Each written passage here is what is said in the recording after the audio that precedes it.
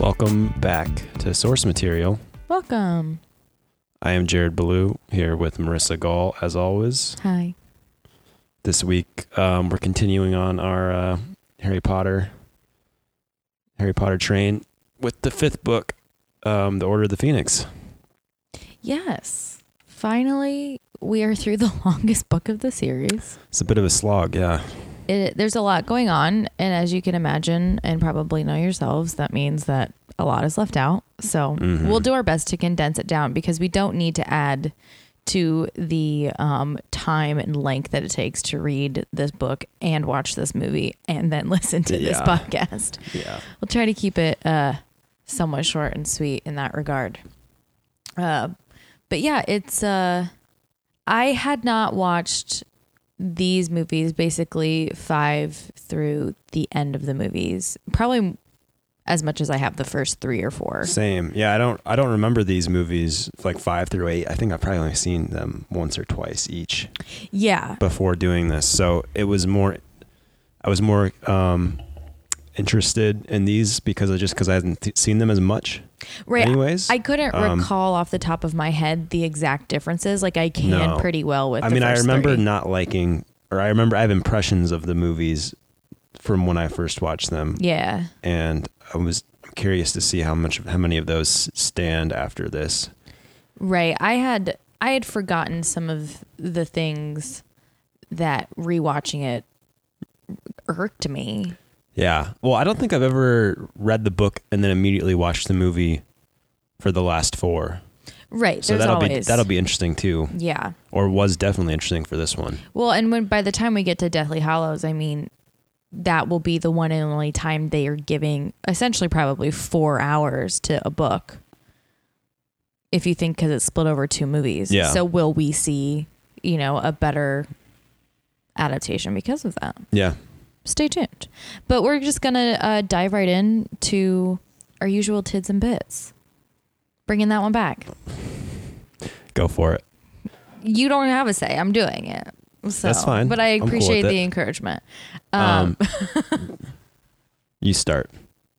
Yes. Yeah. With my tids. And then we get to your bits and then it all comes together in the end. So we've already covered J.K. Rowling. See our previous kind of footnotes episode for that. But this book was published on June 21st, 2003, another June or summertime release date. So last episode, I believe, Goblet of Fire came out in the summer. So and on a Saturday. So kids wouldn't have to worry about leaving school, things like that. So this was from Bloomsbury in the UK, Scholastic in the US, and now we have Rainforest Publishing in Canada that's added to the list. So we've got what about a new all player. The other countries? SOL, I guess. I know. I'm assuming it's distributed from the UK because they are part of the European Union, or they once were. RIP. Yeah. Brexit. That's true. So this was actually the longest gap between book releases. So this was 3-year gap between Goblet of Fire and Order of the Phoenix. And it makes sense because this is the longest book of the series. It sold 5 million copies in its first 24 hours. Wow. 24 hours. And this is not a book, like these are copies that people are either physically buying or I imagine 2003, I don't even know if we had e-readers at that point that we would see that big of a jump. I don't think so. I don't think we had Kindles, or if we did, they were. If we did, they weren't like really popular. No, especially for this age group of 5 million copies, like insane. And despite heavy security, thousands of copies of books were actually stolen from an Earlstown Maryside warehouse on June 15th. So about a week before the release date, there was people literally stealing these books. Yeah. I think I still remember going to those midnight releases, and like I said, I think I said this in a different episode, but I don't think there's going to be another series like this ever again, maybe, where there was so much anticipation for a book to drop. Like, yeah, I don't know. Maybe the next Game of Thrones, but I think even that will die down because the show's done. Well, think about this age group too. The obsession that kids in general have for their loves and their passions are just unmatched as adults. Like, I don't know. There was a lot of adults who were like really into it as well, and absolutely. I think it was just one of those phenomenon that you made, like one of the global kind of like phenomenon that maybe you won't see as much anymore because there's so much content now. Yeah. That everybody can like, you could watch, TV, 20 TV shows in a year and still not even scratch the surface of what's being made now. There's just so much content. I feel like, but there's not quite as many like universally adored content. Yeah. I mean, it's a product of its time. Yeah. This was probably a perfect storm of the time that it was written, the age group, and then just the writing itself being as good as it is. This is just a fun fact that I found. The first official foreign translation of this book appeared in Vietnamese on July 21st, 2003. So these are obviously translated into other languages, but the first one was Vietnamese. So interesting. Good job for you, Vietnam. In terms of reception, right off the bat, won the American Library Association's Best Book Award for young adults in 2003. And it also once again received the Oppenheim Toy Portfolio Gold Medal in 2004. And it was pretty well received by critics. When it came to negative reviews, a lot of that was dealing with the violence and the questions of morality that were being brought up. So I think they didn't like that. I think they were saying that because obviously these started as children's books aimed at readers who were supposed to be, Harry's age, 11. But J.K. Rowling has made it very well known she wrote the books to age with the readers. So I don't think introducing ideas. I mean, hell, Goblet of Fire introduces death. Like, yeah, someone dies. Well, I mean, there's death in all of the books. But yes. I mean, this one's definitely darker, but how many 11-year-olds are able to sit down and read a 800-page book? Exactly. And anyways, like it's clearly, I think, to me anyways, it was pretty clear that this was meant for a slightly older audience just from the length of the book. I mean, oh, yes. I don't know. Maybe I'm wrong, but and that's kind of the sense that I got. I don't know if it's, the fact that she's bringing up the turmoil between a body of government, an authority, and then, a group that is working to undermine that, if that comes into it at all. But yeah, there's definitely more mature, more complex themes and plots here. Like, when you see what's going on with the Ministry of Magic, that kind of thing. Mm-hmm. There's definitely a lot of anger towards the establishment that's coming out in this this book. Yes, absolutely. I'll just point out one of the reviews. A New York Times writer, John Leonard, praised the novel, and he said, "The Order of the Phoenix starts slow, gathers speed, and then skateboards with somersaults to its furious conclusion. As Harry gets older, Rowling gets better." However, he did also have a criticism saying that Draco Malfoy is one note and Lord Voldemort is essentially predictable. I can't fault him for saying Draco Malfoy is one note. However, I do agree with that. Yeah. I know for sure we're going to see in Half-Blood Prince a change with Voldemort being predictable. I have a criticism of this book. I won't talk about it until we get into the plot, but like we all know what Voldemort's been after this whole time, so I don't see how you can introduce like a different motive or change. So to call him predictable is odd to me, but also we see development with that character the more in the last two books. So yeah, definitely we get so much more info. This book was definitely more about Harry changing. It's Harry's. It's his growing pains terms of it's probably the book coming to terms with life is unfair and it's cruel. It's probably the book where he's like the most insular, the most isolated. Yes. I think of his own choosing. Own choosing, yes. Yeah. Well, partially there is isolation in other things, but we'll get to that. But I will attempt to briefly summarize this. By briefly, I mean it's still 2 paragraphs. Godspeed. And this is a monster of a book.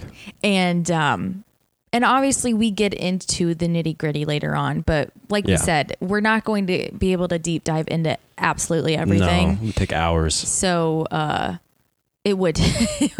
And I don't want to sit here for that long. So No, it's a beautiful day out. As much as not that we can go outside anyways. We can go outside. We just can't go from outside into other places. Yeah. Day 20 of quarantine's going really well. Yeah. So for future listeners, we're recording this in the middle of the coronavirus pandemic. So yeah. So honestly, this is fun times. And I will say before we get started on anything, reading this book in the midst of a global pandemic and it goes to show the matureness of the storyline in terms of me reading about a magical ministry that is failing wildly and living through an administration such as this. So it's shockingly relevant. And I think that is when you have when you have an administration who doesn't look at facts. That is knowingly and purposefully ignorant. Yeah. We'll get to that later. So the plot summary. We are picking up after book 4 with Harry's dreadful summer back at number 4 Privet Drive. He hasn't heard anything about the whereabouts of Voldemort really since he has returned home at the end of the semester. And then, crash cut into a Dementor attack on Harry and his cousin Dudley on their way home from an outing, which leads to a threatened expulsion, a reversed expulsion, a hearing, Harry learning of the refounding of the Order of the Phoenix, which we learn is a group that helped during the rise of Voldemort the first time and included Harry's parents, Sirius Black, Lupin, the Longbottoms, whatnot. And he is reunited with Hermione, Ron, the Weasleys, and Sirius at the headquarters of the Order of the Phoenix in London.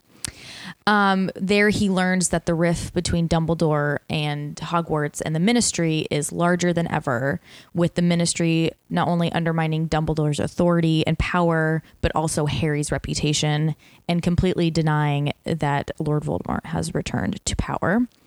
So that takes up about 10 chapters in the book. And then Harry is returning to Hogwarts his 5th year.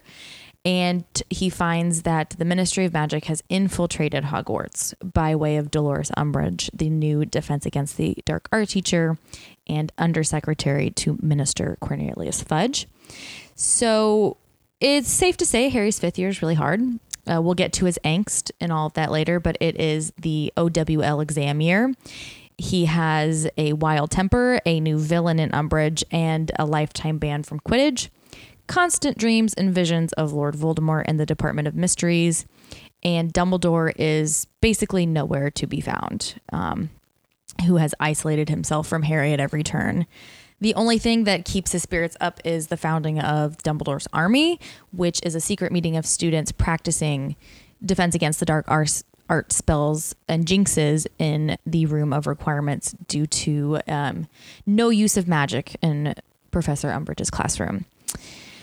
All of this comes tumbling down with the discovery of the DA by Umbridge, the escape of Dumbledore from Hogwarts amidst his attempted arrest, the threat of Sirius's torture and murder at the hands of Voldemort, leading Harry and Dumbledore's army to the Department of Mysteries on a rescue mission almost entirely doomed to fail. ... We'll go from there. I tried to touch on things that were in the book that aren't in the movie. We'll get to those later, but that's it's just it's so much. No, that was good. Was it okay? We'll get into the details more. Yes. I mean, when you get a longer book like this, we just can't go through the entire plot. And I literally just made a list. I'm like, here are plot points that never come up, that never exist, and we're just gonna say them and never touch on them again. Yeah. So I've got a little bit of that, but we'll save that for when we get to the comparison. So what do you have for me? All right, let's get into the movie.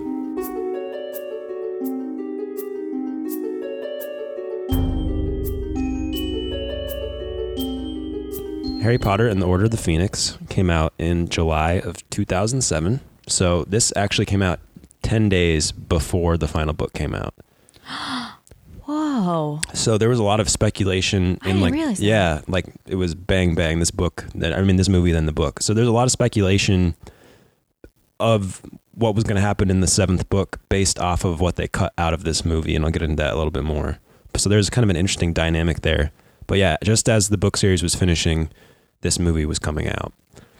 Wow. Also, July 2007, just to set the scene a little bit more, that was also the summer that I think At World's End, the Pirates of the Caribbean movie, came out.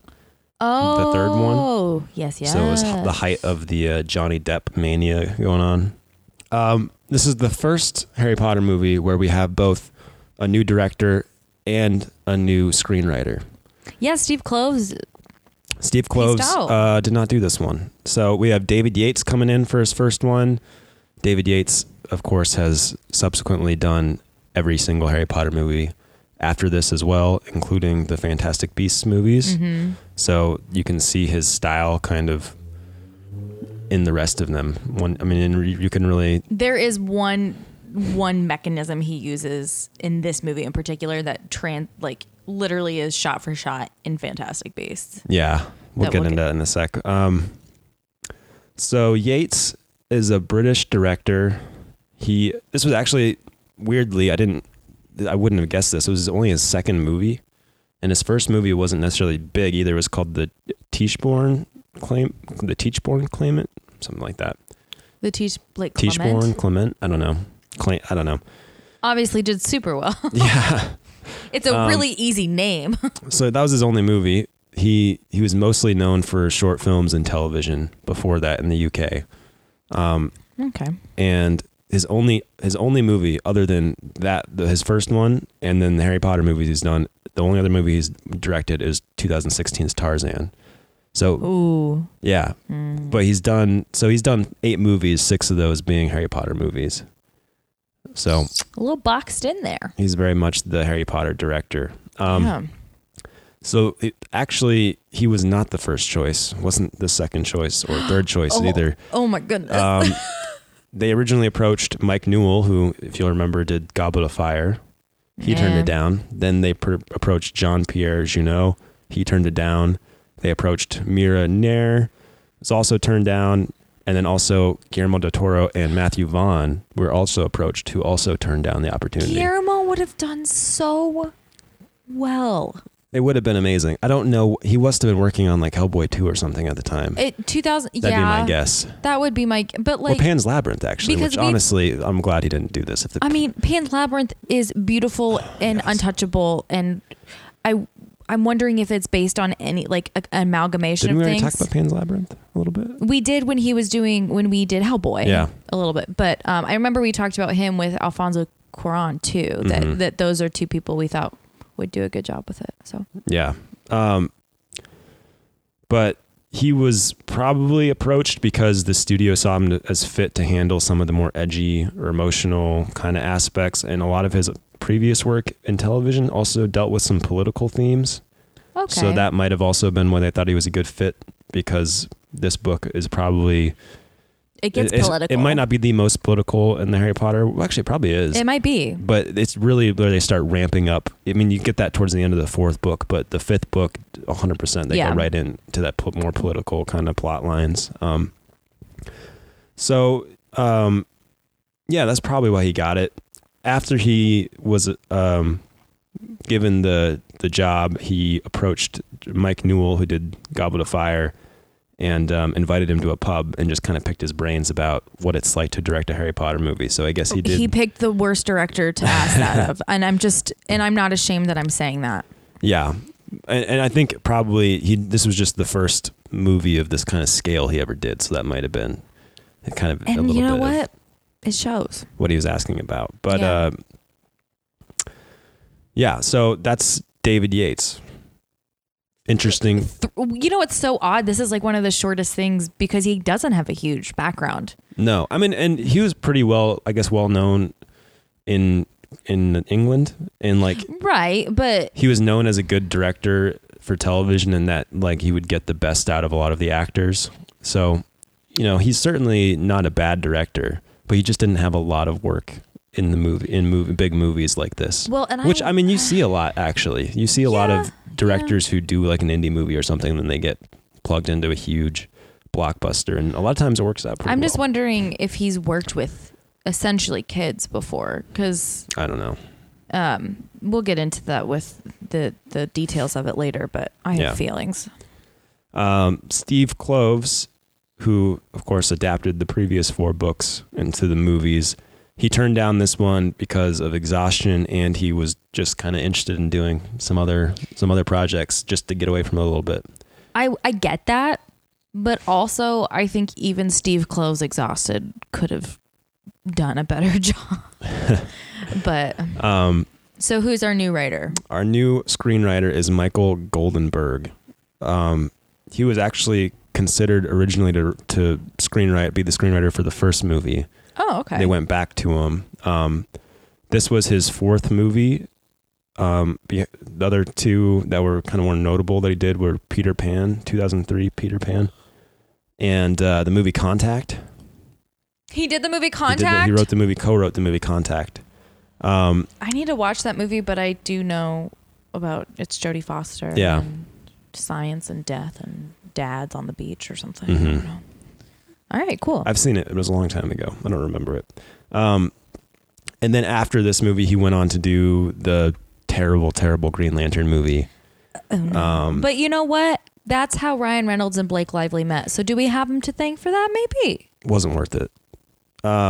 He rewrote. It wasn't worth it. It wasn't worth No, it. he rewrote the script. So I don't know how much of it was him, but he did rewrite it. And it still was that. Okay. And he was also going to write the screenplay for Green Lantern 2, but I'm guessing because the movie tanked, they're not doing that because it's been like 9 years.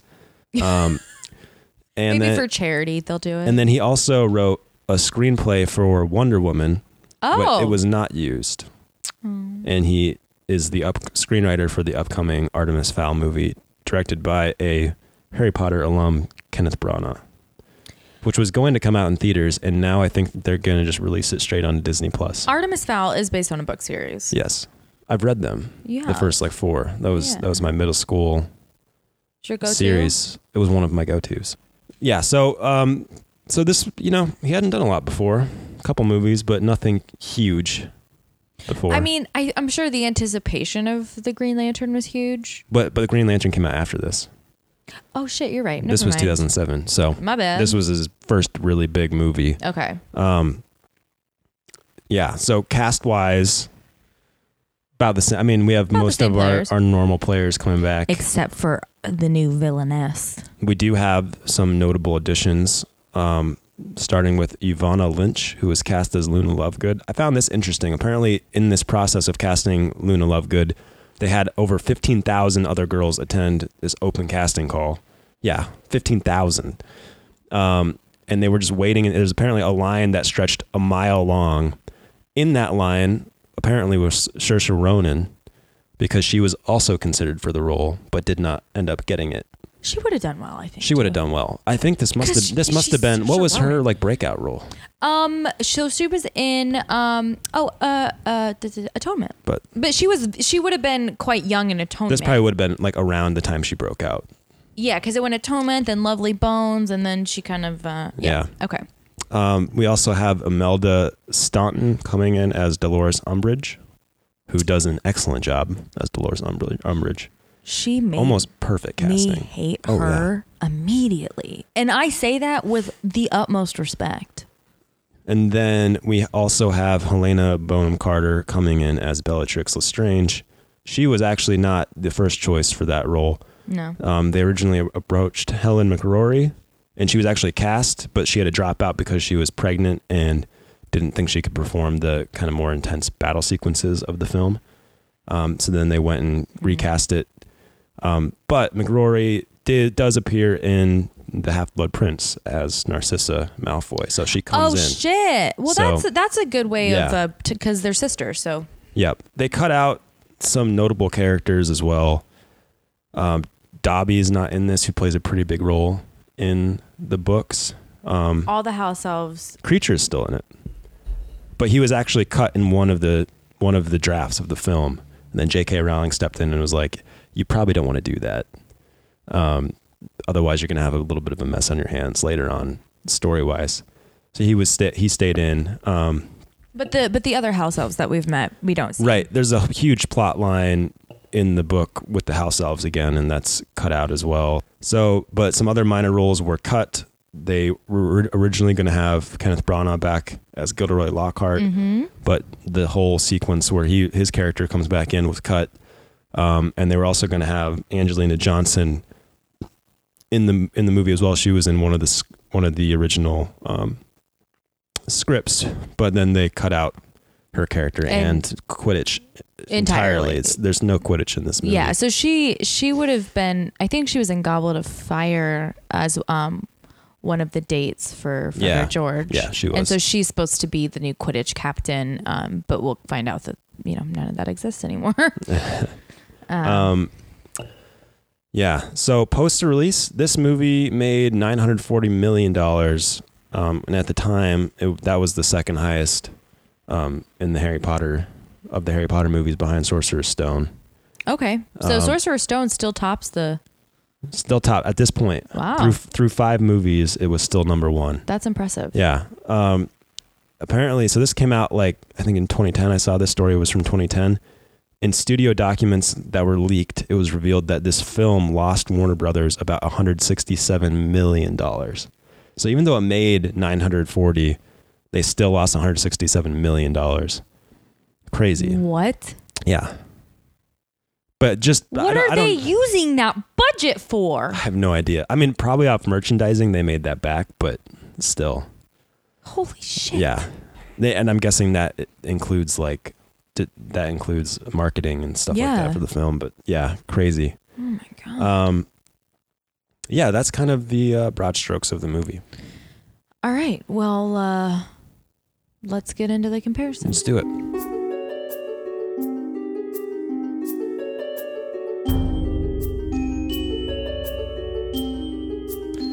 So I just wanted to bring up really quick the plot points that never show up and that we're not really going to talk about. Okay. That way we can kind of keep this short and sweet. Number 1, Ron and Hermione in the book become prefects. Yes.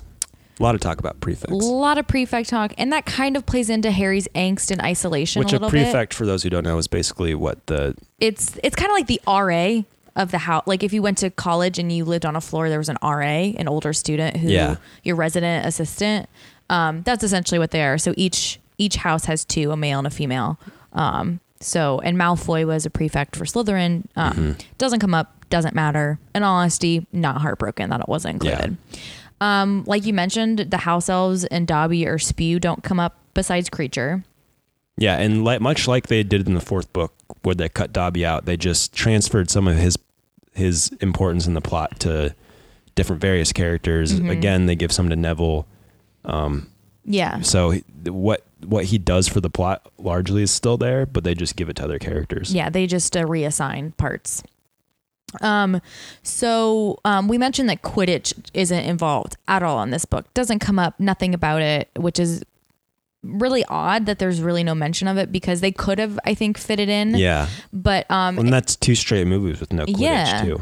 And this is the book where Ron tries out for the Gryffindor team as keeper, and makes it.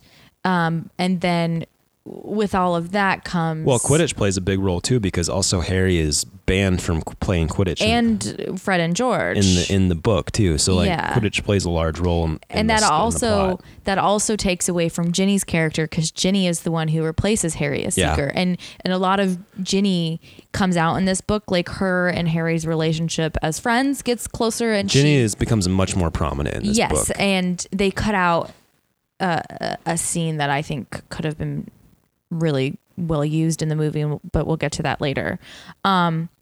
So Ron doesn't try out actually until the next movie that we'll see, and we'll talk about that. They kind of moved it around, which to me seems odd. All of the background information and kind of plot lines that we get with Order of the Phoenix, the original Order of the Phoenix, they kind of parse down. Yeah. And keep it really... I mean, there's just a lot of world building that's not kept in. That's very true.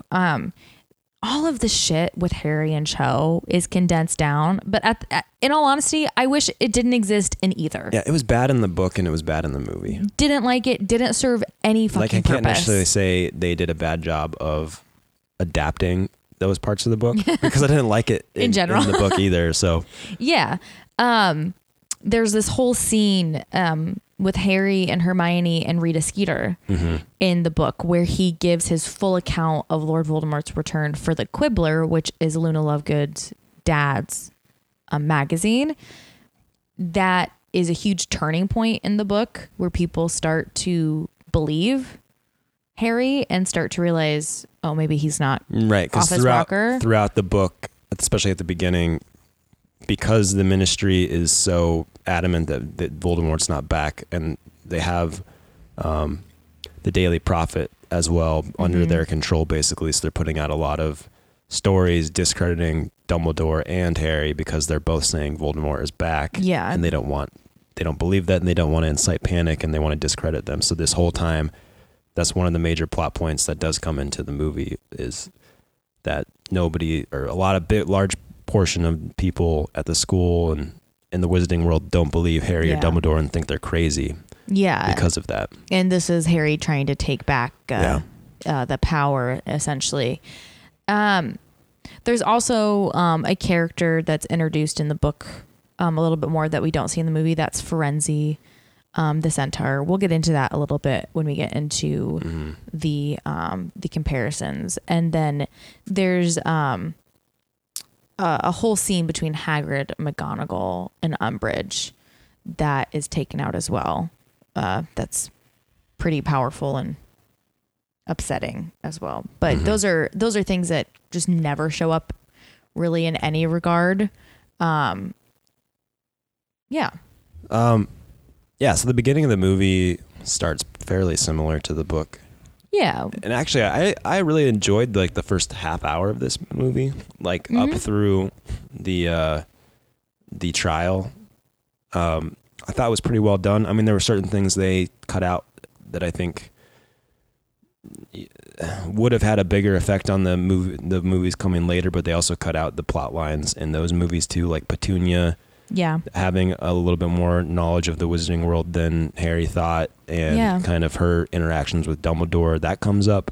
That's kind of been cut out, but they also cut out largely the Dursleys' roles in movies 6 through 8 too. So there's not a huge amount of repercussions for kind of leaving that in this one. I do think it's interesting. It was an interesting part of the book that I think maybe they would have benefited from leaving it in, because it wouldn't have taken that much time, I don't think. It would have enriched our knowledge of why the Dursleys took him in the first place.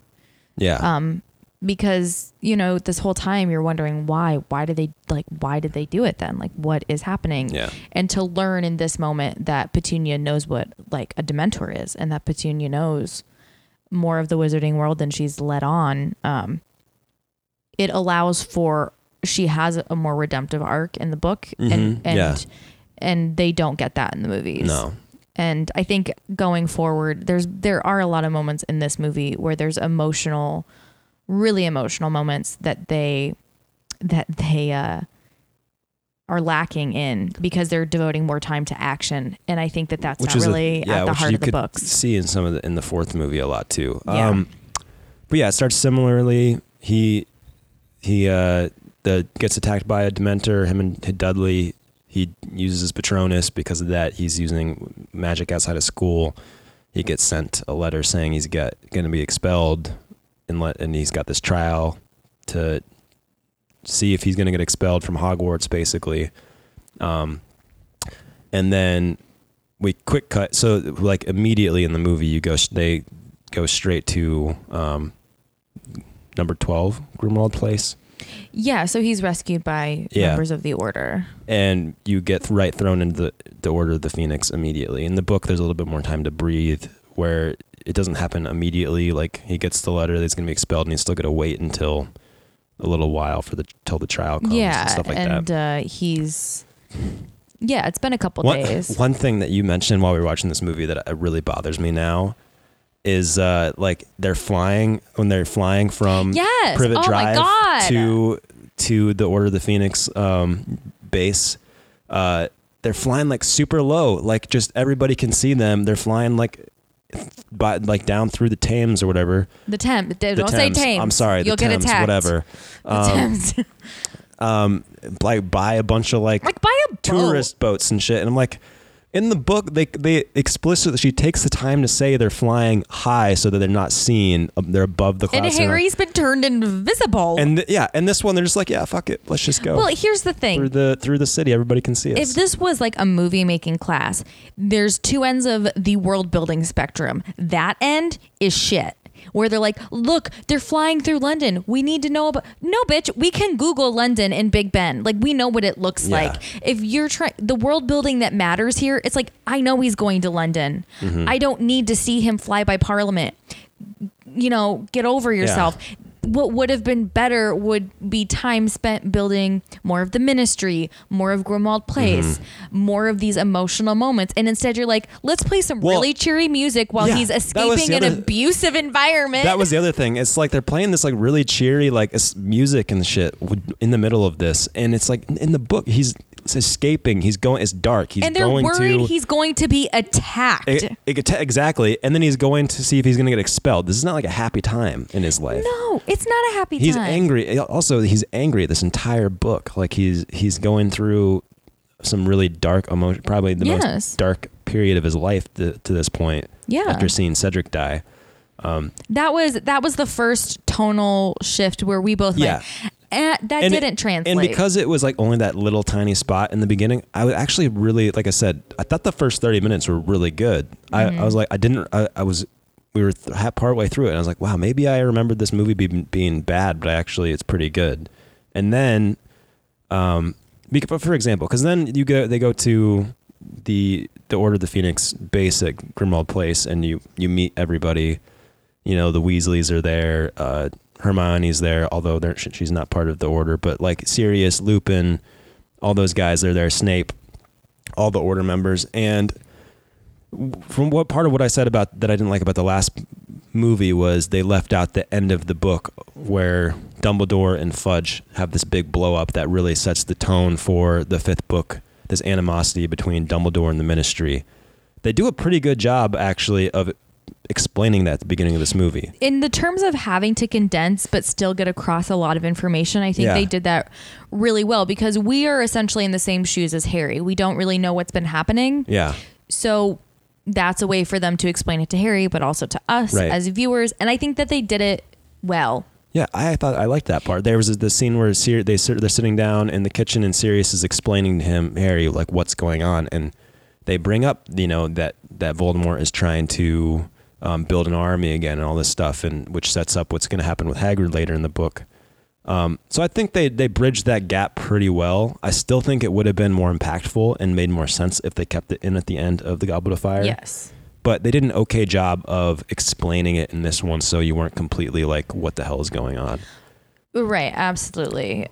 They did a very good job of that. They skip over some of the... They skip over a lot. More trivial stuff with like the kids helping clean the house and get... Well, I don't know if I'd say that's trivial. I think a lot of that is building kind of your knowledge of Sirius and his life. And there are Easter eggs in there. Yeah, for sure. This is where we hear the first time of a locket. And that's something that when you reread the books. And this is the first time you're hearing of Bellatrix, although that's in the movie still where he's talking about his family tree because Bellatrix is Sirius's cousin. They just shift it around on the timeline. Right. But it's really kind of building Harry's understanding of Sirius and that relationship, making it a little bit stronger. That's very true. And understanding. And I think they do a pretty good job with that because there is a scene in the movie where him and Sirius still have like a one-on-one, heart-to-heart kind of moment. Mm-hmm. And I think they actually carried that relationship over pretty well. I do wish that now that you mentioned that Sirius, that we did give just a little bit more background. Like we did, we know that he didn't get along with his family. He doesn't explicitly say that they're all Slytherins and he was a Gryffindor. We don't get that piece of knowledge. We just get that there's bad blood. But you get that he's a black sheep in the family. Yes, a black sheep. You also meet Kreacher in this moment, who is the house elf, Sirius's family house elf. And then very quickly again, they switch, and he's going off to the Ministry for his trial. And I mean, this is pretty similar. They leave certain things out.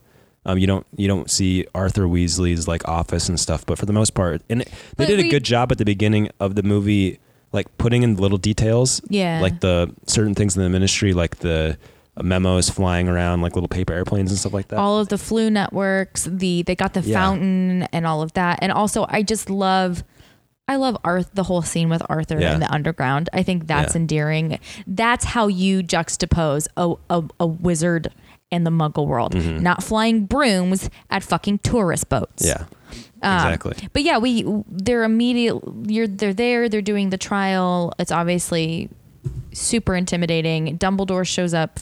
This is where we learn Dumbledore's full name. I just want to say that. Is that in the movie? Yes, he says Albus Percival Wulfric Brian Dumbledore. Yeah. So Dumbledore shows up for his defense, and So yeah, they're in the corner. Let me just pause here for a second. This is a really cool shot. I liked this shot. The direction. The direction was there was moments where the direction was good. This was one of them, which was nice because the fourth movie I hated so much. There was nothing in that movie I liked. And this should be noted. This is the first time we're going inside the Ministry of Magic. Yeah, but the set design, it was unbelievable. There's a lot of really cool sets in this movie. And you can go visit that set. You can. Oh, really? The Ministry of Magic set is in London. You can go visit it. And honestly, maybe the direction wasn't that fantastic. Maybe it's all just the set, and they just had the knowledge to show it off. I wasn't saying the direction for the whole movie was fantastic. No. I was saying this one moment. shot was the beginning of this movie in general. I thought was pretty good, but this one shot I liked in the courtroom. And like you said, this is a beautiful world building moment. Understanding the layout of the Ministry, how this body of government works, and then also how essentially a trial works. Yeah. And in the book, it's a big deal because he's being tried by the entire Wizengamot, I think is what it's called. Wizengamot. With the Minister of Magic like presiding over, which is not common at all. So like, yeah, in the book, they don't know until they get there that, because he thinks he's just going to be tried by a small group who normally handles like the educational stuff. And then after they get to the Ministry of Magic, they learn, oh no, I'm going to go in front of pretty much the entire judicial branch of the Minister of Magic. It's like, hey, I'm going to go pay my parking ticket, and then all of a sudden you're before the U.S. Supreme Court. Yeah, pretty much. But this is also where we meet Dolores Umbridge and Mrs. Fig. Mm-hmm. So Mrs. Fig is in the movie this time, but in the book she plays a bigger role because she was Harry's babysitter down the street. Yeah, and they omit like the whole squib. Like she's a squib in the book, meaning somebody who's born into a magical family. They don't mention magic. But she doesn't use magic in the... No, but they don't ever say anything either. You wouldn't know. One thing that I didn't like about this beginning of the movie, upon reflection, is that, so you see Percy there? And I was, at first I was like, oh, okay, that's fine. Because in the book, that's where he's at because he's disowned his family basically and is the minister's little puppet. He's chosen his side. But for somebody who was not familiar with the books, that's got to be confusing as fuck because they never explain it. They're just all of a sudden Percy is there with the Minister of Magic and his entire family is off, basically working against him. And they never explain this, that there was a rift between them. And again, that's one thing I'm like, if you're gonna exclude that subplot of like explaining why he's there, maybe just don't show him there because otherwise it's just confusing. Well, and they're making assumptions that every person who's watched the movies has read the books, and that's not at all accurate. And Percy was a big part of the movies up until this point, and so that's an emotional moment, an emotional tie that would have benefited from being in there. Yeah. However, we know that he, with the help of Dumbledore and Mrs. Fig, he's cleared of all charges, but this is also another moment where Dumbledore and Fudge go at each other. And we see it person to person, that rift. And then we're kind of transported right away to platform 9 3/4. But yeah, this is just another instance where they condense things down and I don't know if you lose a ton.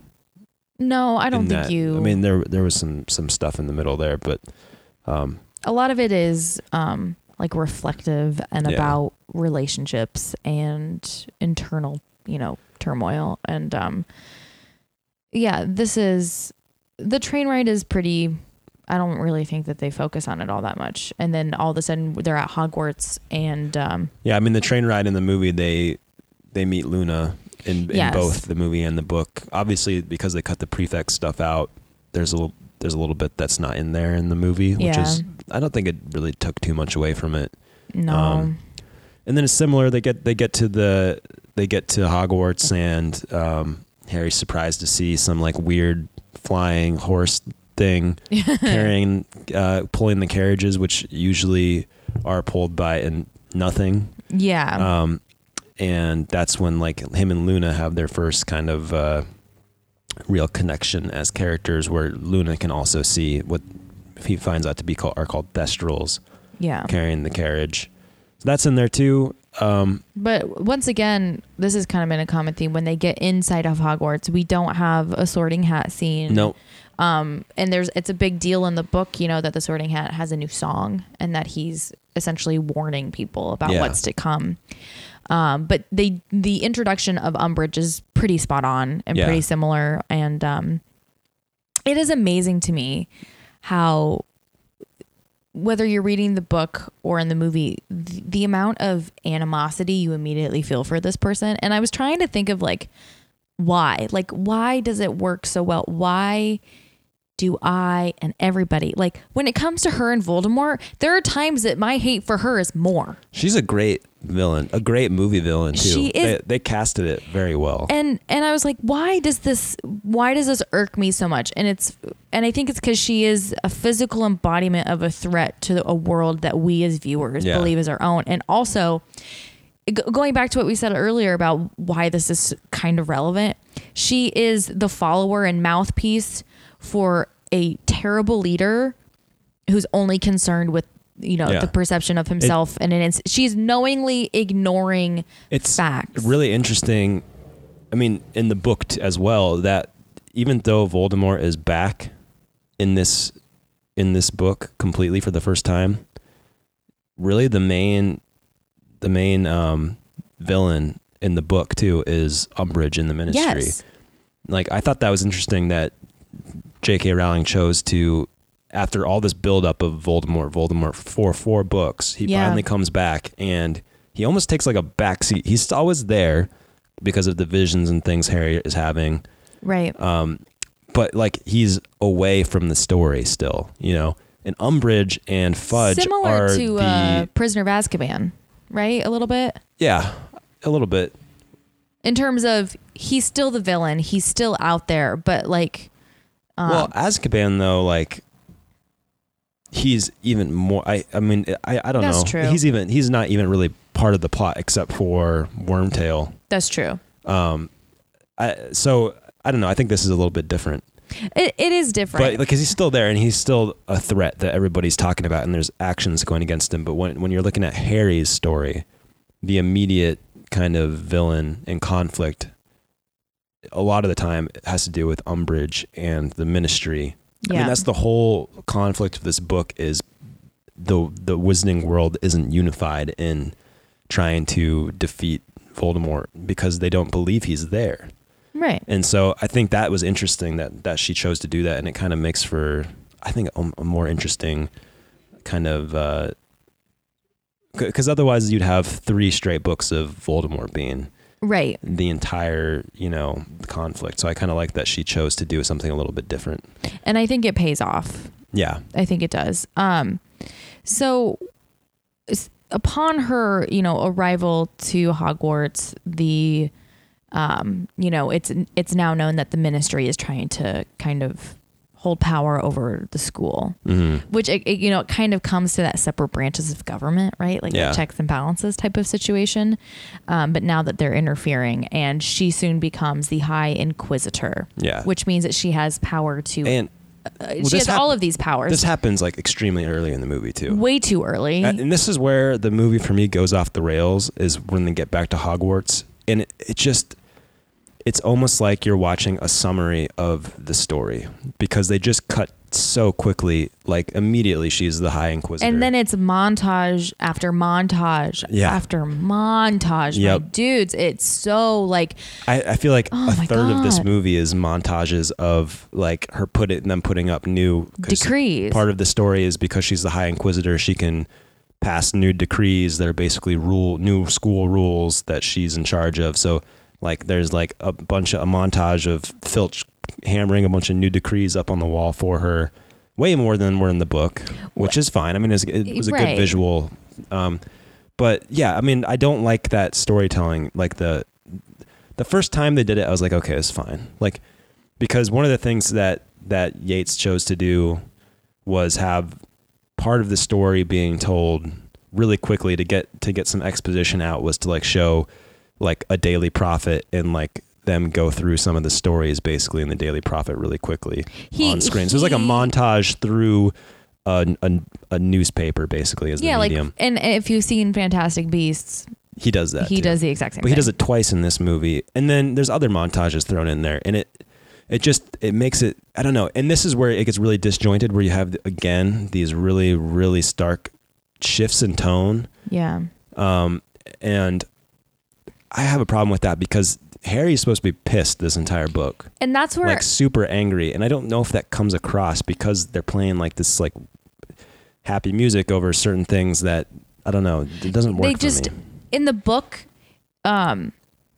first off, like we said, the rise to her being Inquisitor, the decrees, everything that she's doing is done not only quickly in terms of how they're showing it, but in terms of a timeline. So it just doesn't make sense. And in the book... Harry's angst and anger and all of that is being juxtaposed by essentially his DA meetings. Mm-hmm. The one thing that's giving him hope in all of this is being able to teach his friends how to defend themselves. And especially because he's been banned from playing Quidditch. That's like his only... It's his only outlet. His only thing like that's keeping him happy is the DA. And it's something that's directly going against Umbridge, right? So he's getting that kind of revenge. And that's where I think that they should have done that juxtaposition of, you know, that anger that he's feeling that we see... that Daniel Radcliffe didn't give that. He seemed frustrated and he seemed slightly alienated, but he more just seemed like kind of like just fucking pathetic. Like I didn't believe it. I didn't believe his anger was there a lot of the time. Well, and like there was like one thing that really stuck out to me was a scene like during one of the Dumbledore's army like training scenes, which again is another montage a lot of the time, and too quick and too much and too cheesy. Yeah, that's the thing. I was like, this seems like cheesy, like he's giving some weird speech, and I was like, this doesn't ring true at all to what he would have been like in the book. I mean, yeah, and just made for these weird tonal shifts where you'd have something really dark and then like happy music, them practicing spells together. And then there's also, they added in Umbridge essentially constantly trying to disband it and find out where the DA was going on. I mean, that happens in the book, but they added in part of another montage was Filch like trying to capture them or trying to catch them. But in the book, it happens one time. Yeah. And they're successful. Yeah. And this, it's just like, it comes to that moment of, it just doesn't fit. It doesn't make sense. And it just didn't feel true, like you said, to the tone that everything was going of everything else. So yeah. And then in the middle of this, they're also still setting up the Cho relationship. Put it in the trash. Don't want to talk about it. Like, ugh. I mean, some of it's similar. They don't show Hogsmeade in this, and there's a whole... They go to Hogshead. Oh, they do, but they don't show the second whatever. There's another time they go to Hogsmeade where him and Cho go on a date. The Valentine's Day. They don't show that, so they cut that out. But yeah, largely the middle of this movie is like a bunch of montages. Harry's having these visions of seeing the Department of Ministry's door, and so this leads kind of into Harry having a vision of Arthur Weasley getting attacked. But before that even happens, they mix up the timeline. So Trelawney, as we know in this movie and in the book, gets fired by Umbridge. Yeah. in the movie, that happens like almost right away after Umbridge is High Inquisitor.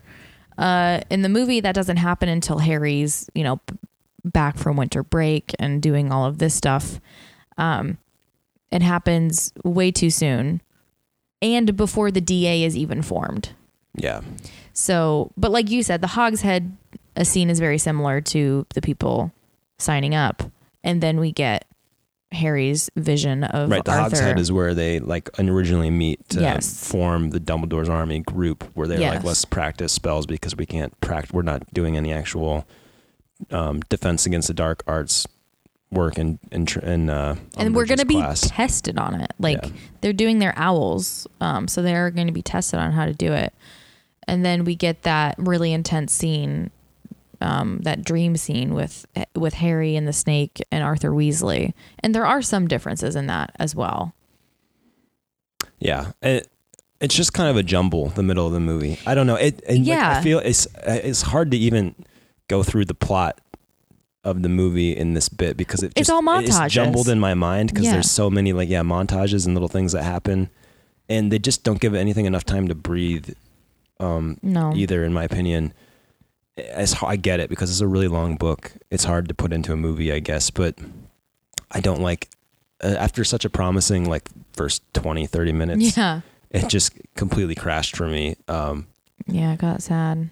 And then They cut out. they have the attack. Well, so here's another thing that bothered me. So he sees the attack on Arthur Weasley, and he finds out it was actually real. Well, he knew it was real, and then goes to Dumbledore, and Dumbledore alerts somebody, and they find Arthur has actually been attacked, and it wasn't just a vision of his. Mm-hmm. And immediately in the book, immediately in the movie, he goes straight to after being woken up in the middle of the night, goes straight to Snape for a lesson in what they call occlumency, where he's basically trying to shut his mind off from Voldemort because they realize him and Voldemort have this connection.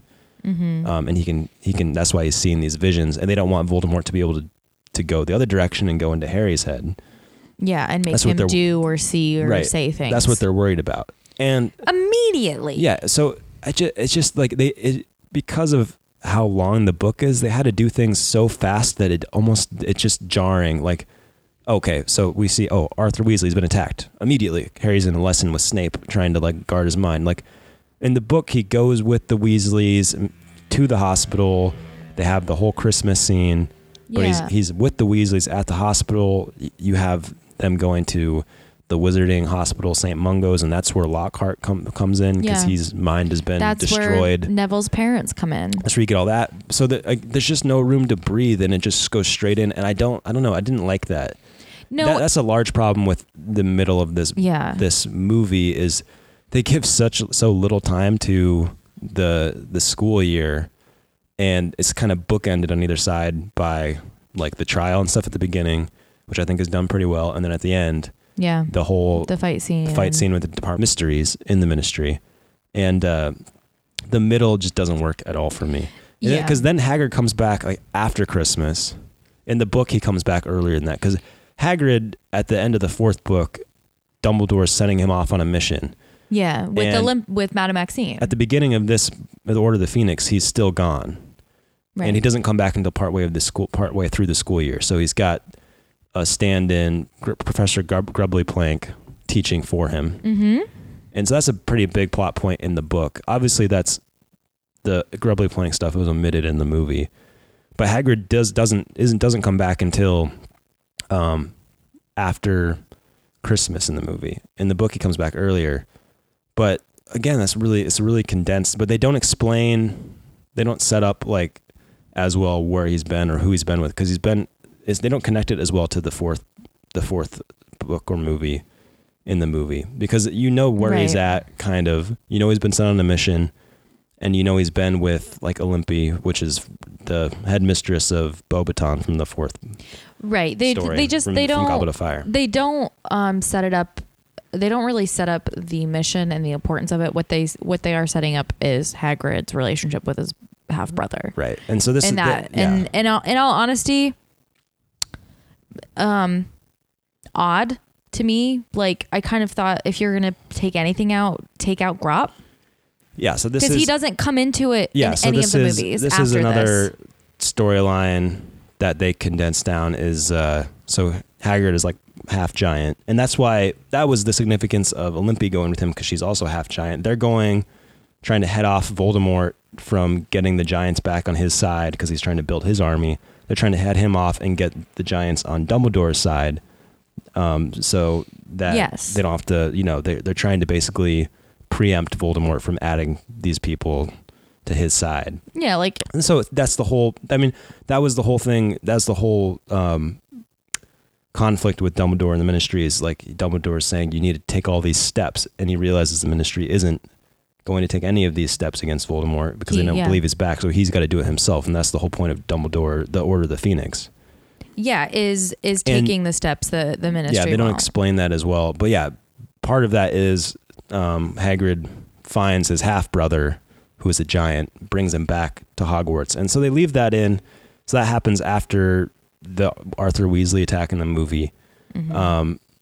They leave that part in, but I don't know. It feels a little bit, because they don't give it the proper time in the movie, it feels a little bit out of place. And he doesn't play that big a role. No. But Hagrid does introduce them to Grop, his brother, because he's thinking he'll be fired any day. That's why they're introduced to him. And that he just wants them to take care of him if he's gone. And all of this, essentially, after this, actually in the movie, before they meet Grop, that is when the DA is discovered and disbanded by Umbridge. And Cho in the movie is the one that, quote unquote, rats them out. Yeah, that's a change, because in the book it's Cho's friend. Yes, and in the movie, Cho is given a Vitreserum, which is a truth serum. So yeah, so they catch them having a student organization that's been banned, basically, and then they see the name of the organization as Dumbledore's army, and Fudge is there, and he's like, oh, so you are, his worst fear is that Dumbledore is working against him and creating an army against him to take over the Ministry, and this basically causes Dumbledore to have to leave Hogwarts. Well, Dumbledore, falls on the sword. He says, no, this isn't Harry's doing. This is my doing. And because Harry was going to be expelled, and they try to arrest him and take him to Azkaban for treason. And he's like, yeah, no, I'm not gonna go quietly. And he makes a badass escape, and it's cool. And Harry's still in school, but in the movie, they're going to detention. They're being punished for all of this. That's when we learn Cho rats them out. After all of that happens, they meet Grop, and then they're sitting through their owls. They fast forward everything. Like, it cuts from finding out Cho did it to meeting Grop to all of the sudden they're taking their owls, and we still get that scene with Fred and George causing mayhem and leaving school early. Yeah. All of that stuff that comes into a little bit later in the books. But amidst all of that, in the movie, Harry has his vision. But it's not a dream, it's a vision, like a literal vision of Voldemort torturing Sirius at the Department of Mysteries in the Ministry of Magic. And then the final act of the movie is all dedicated to this rescue mission. Yeah, well, so before that, though, Harry goes into Umbridge's office because he wants to use the Flu Network. Because he's what the vision he had. And right. Umbridge catches them, and they tell Umbridge that they've been making a secret weapon for Dumbledore out in the woods because they're going to lure her out there.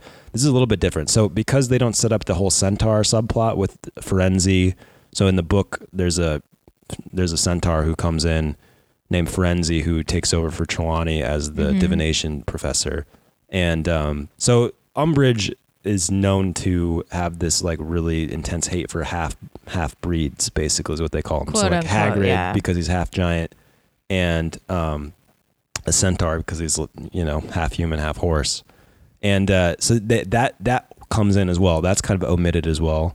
But so when they're taking her out to the forest in the book. They know they're going for this. They're going to take her out to the centaurs, lead her there so that she gets taken and they can escape. And then there's this added tension because the centaurs are given land to live on by the ministry, and they've been controlling that land and giving them less and less space to roam.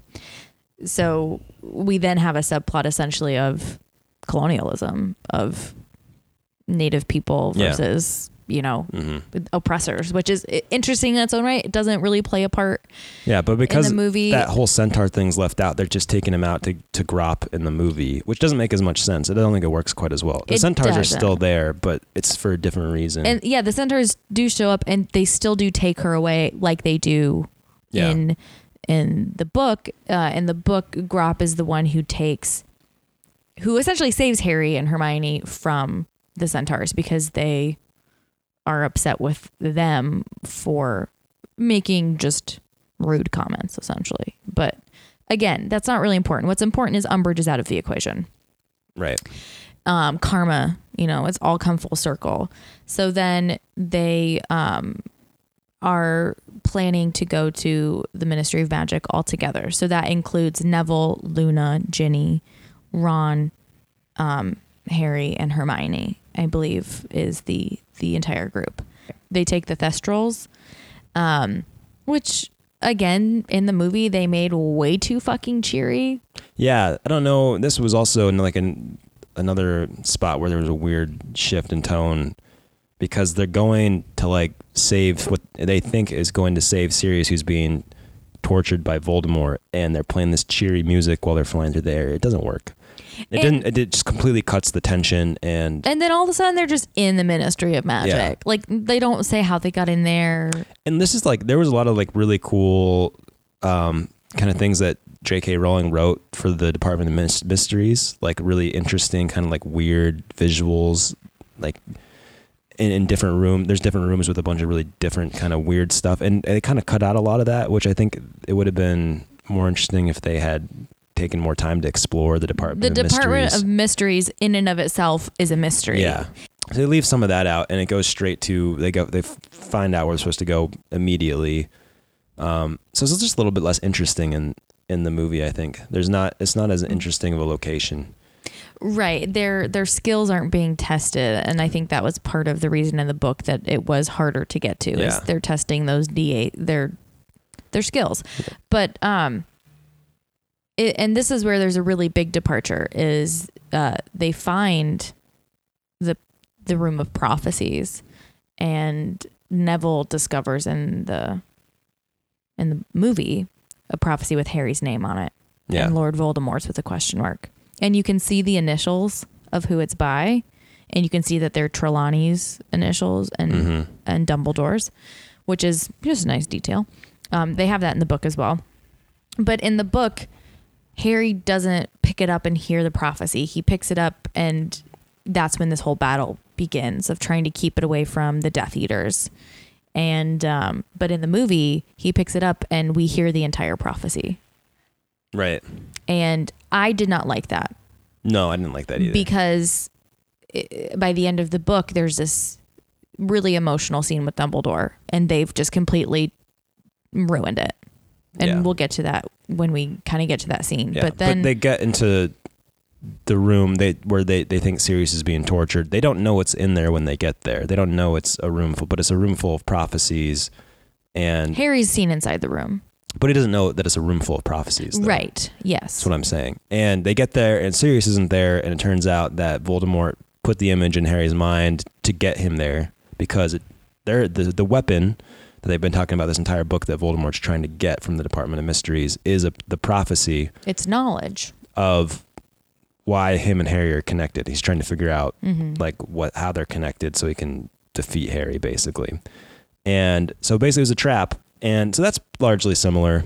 That's very similar. The Death Eaters show up immediately because they're waiting for him to come. Yeah. And then, yeah, like you said, he grabs the prophecy and immediately hears what the prophecy is, which I didn't like either, because that kind of defeats the whole point of having to bring Harry there in the first place.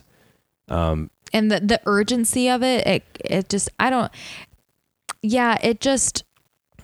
and we'll get into why I don't enjoy it when we kind of get to the end of the book / movie. But the Death Eaters like show up almost immediately. Yeah. And they have a battle. It's pretty, I don't like David Yates, like his battle sequences. Well, and we both had an issue with the I don't know what you would call it, the flying. Everybody turns into like a cloud and can just like fly. And I don't know if that was supposed to be his interpretation of apparition. I don't like it. But because it's weird. The Death Eaters could do it, and then we have the Order of the Phoenix members come in, and they can also do this like turn into smoke and then reappear somewhere else, and it's very, and it shows up in I think some of the other Harry Potter movies after this, and it doesn't work for me. I wasn't a fan of it either. But I didn't like that. But I mean, it plays out pretty similar. Obviously, they cut out a lot of it, but Sirius ends up dying in this battle by the hands of Bellatrix, and and then I did like that they kept in Harry trying to do the Cruciatus curse on her. Yeah, so like after Sirius dies, Bellatrix kills him. Harry runs after her back to the main area of the Ministry of Magic, and that's where he tries to do the Cruciatus. I did like that they kept that in. Yeah. And then similar from there. I mean, Dumbledore shows up, Voldemort shows up, Dumbledore and Voldemort battle. That was a weird battle. Yeah, I think it was better in the book. Mm-hmm. Just in the movie, they did this weird thing where like Voldemort, like I don't know, that he takes over Harry or something. Well, and in the book, there is a moment where Voldemort is speaking through Harry, similarly to kind of in his dreams when Harry will kind of yell out. The direction in this spot was just fucking terrible. Literally, Harry was writhing around on the floor like a snake. Well, and then they'd have like little like flashes of Voldemort, like. Though there's a flash of Voldemort in like his mind where he just goes. Yeah, it's just like it doesn't work. It's really bad. And then they make it really cheesy because here's where it all goes downhill for me. Is the last scene in this book is all about Dumbledore and Harry, and in this moment, Harry is being possessed by Voldemort, but yet he has this weird cheesy speech of like, I feel sorry for you, like you'll never know love and I have love, and Harry's like has this fucking epiphany at 15 about love that in the book it's different. Harry's thinking, that doesn't happen. Harry's thinking, well, at least if I die I can be with Sirius. Again, I think they just didn't translate that well to the screen, like how angry he was supposed to be. No, not at all. But similarly, Dumbledore and Voldemort battle, and then a bunch of people show up from the Ministry and they see Voldemort is actually alive and there before he disappears. And then Voldemort disappears, and that's kind of the end of the book. Sorry. Okay. So, but that's basically we're at the end of the story, and they can't deny anymore that Voldemort's back. So that kind of conflict between Dumbledore and the Ministry and Harry and the Ministry is kind of solved now because they can't deny that Voldemort's back. Right. And that leads directly into the beginning of the 6th book. And then the very kind of end of the book is what you were talking about. This is where, and I think we had a similar thing with Prisoner of Azkaban, where the Shrieking Shack scene, which we both loved and they really condensed down. And Goblet of Fire, where the conversations at the end of the book are really important. And they're crucial and they're emotional and they have all of this wonderful payoff for all the frustrations and tragedy. And this whole book, you're like pissed at Harry because he's so mad that he's fucking everything up for himself and everybody else, but also you get it. You're like, why isn't Dumbledore talking to me? Why am I on the outs? Why is this happening to me? Right? Yeah. That angst is there.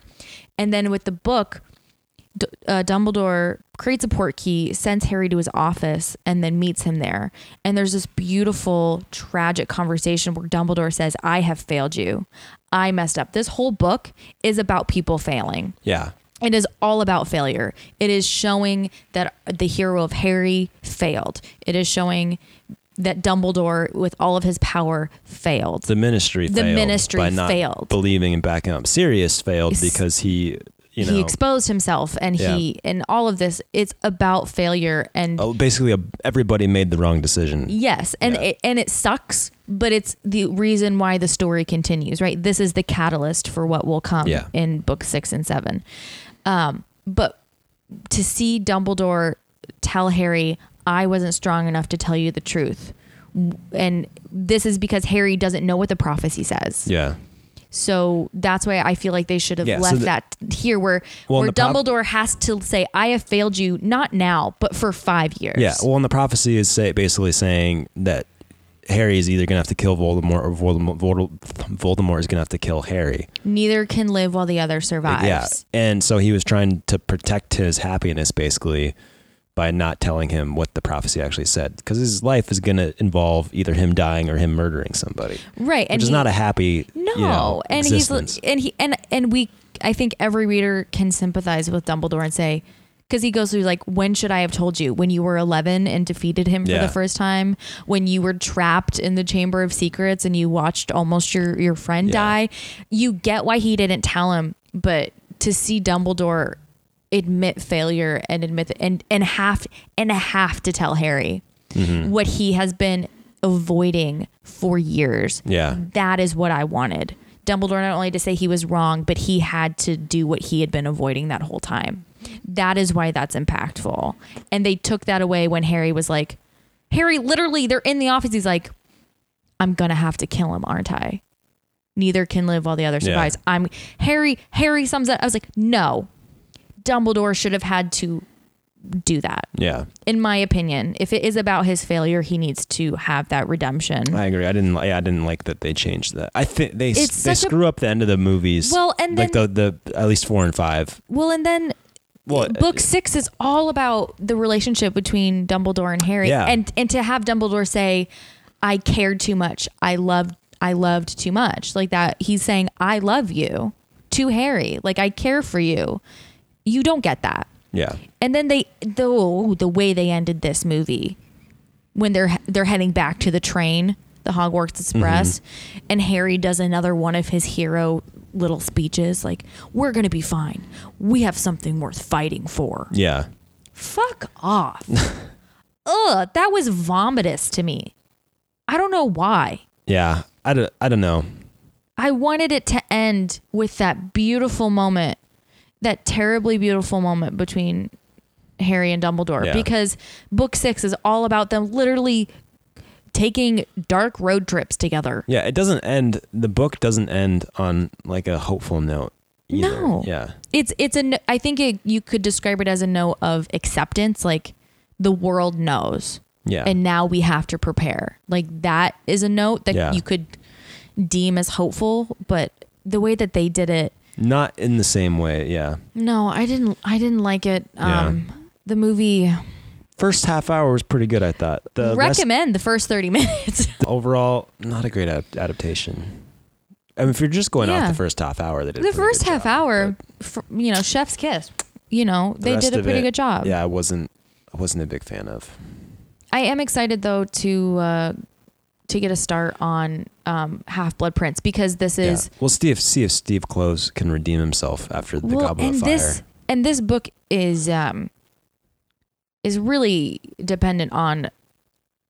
Well, you learn a lot about the world and Voldemort, but this is where we learn a lot about Voldemort, about Snape, about Dumbledore, and Harry, and all of that. And I'm very excited to reread the book, mainly because it's not 800 pages. I will say I did like some of the sets and like the direction, some of the direction in this movie. Yes. Not all of it, but some of it was pretty good. Like the visuals, I think were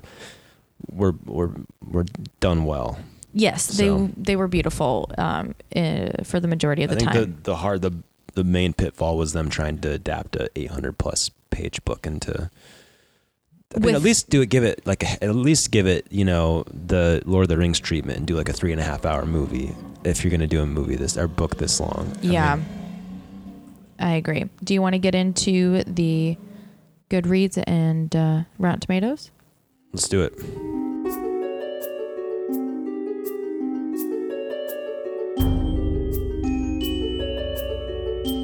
Okay, what do you think Harry Potter and Order of the Phoenix has on Goodreads? I remembered not liking this book as much as the other ones, and after reading it, I gotta say it's probably, I don't know if it's my favorite, but it's up there now. I really enjoyed this one. Competing with Order of the Phoenix? Or not Order of the Phoenix. With Prisoner of Azkaban? Yeah. Yeah. I'm gonna say, I could also see people not liking this as much though. I'm gonna say a 4.3. 4.35. 4.5 even. Damn. Out of 2 million ratings. Is that the highest so far? I don't remember what the other ones were. I believe it's up there with one of the highest. Yeah. Order of the Phoenix. Good to know that it was universally liked. And also the fact that it has a 3-year gap between this, like a lot of anticipation. Yeah, so that's true. Yeah, it did a really good job. All right. What do you think for critics and viewers' score of this movie? Oh, Jesus. Because whenever I think the critics are going to hate it, they're like, it's okay. And then the audience. So I'm going to go with that trend because that happened with Goblet of Fire. So I'm going to say critics gave it an 87 and I'm going to say audience gave it an 80. Close on the audience. It was 81. 81 for, okay. Switch your number around for the 78? 78, which I think that's a fair. Maybe still a little generous. Maybe a little generous. But is that one of the lowest? It was still better than the Goblet of Fire in my opinion. Is that the lowest critic score? It seems like it. Yeah. So far. Goblet of Fire got like an 80 something, I think. Yeah. I was surprised Goblet of Fire did as well as it did. All right. Well, shit. But yeah, that's the lowest so far. All right. It's not surprising. But I am surprised that it's lower than Goblet of Fire. Yeah, like Goblet of Fire was an 88. Yeah. I don't understand. I don't understand that one at all. Of course, Rotten Tomatoes is kind of bullshit, but it's fun to look at still. For sure.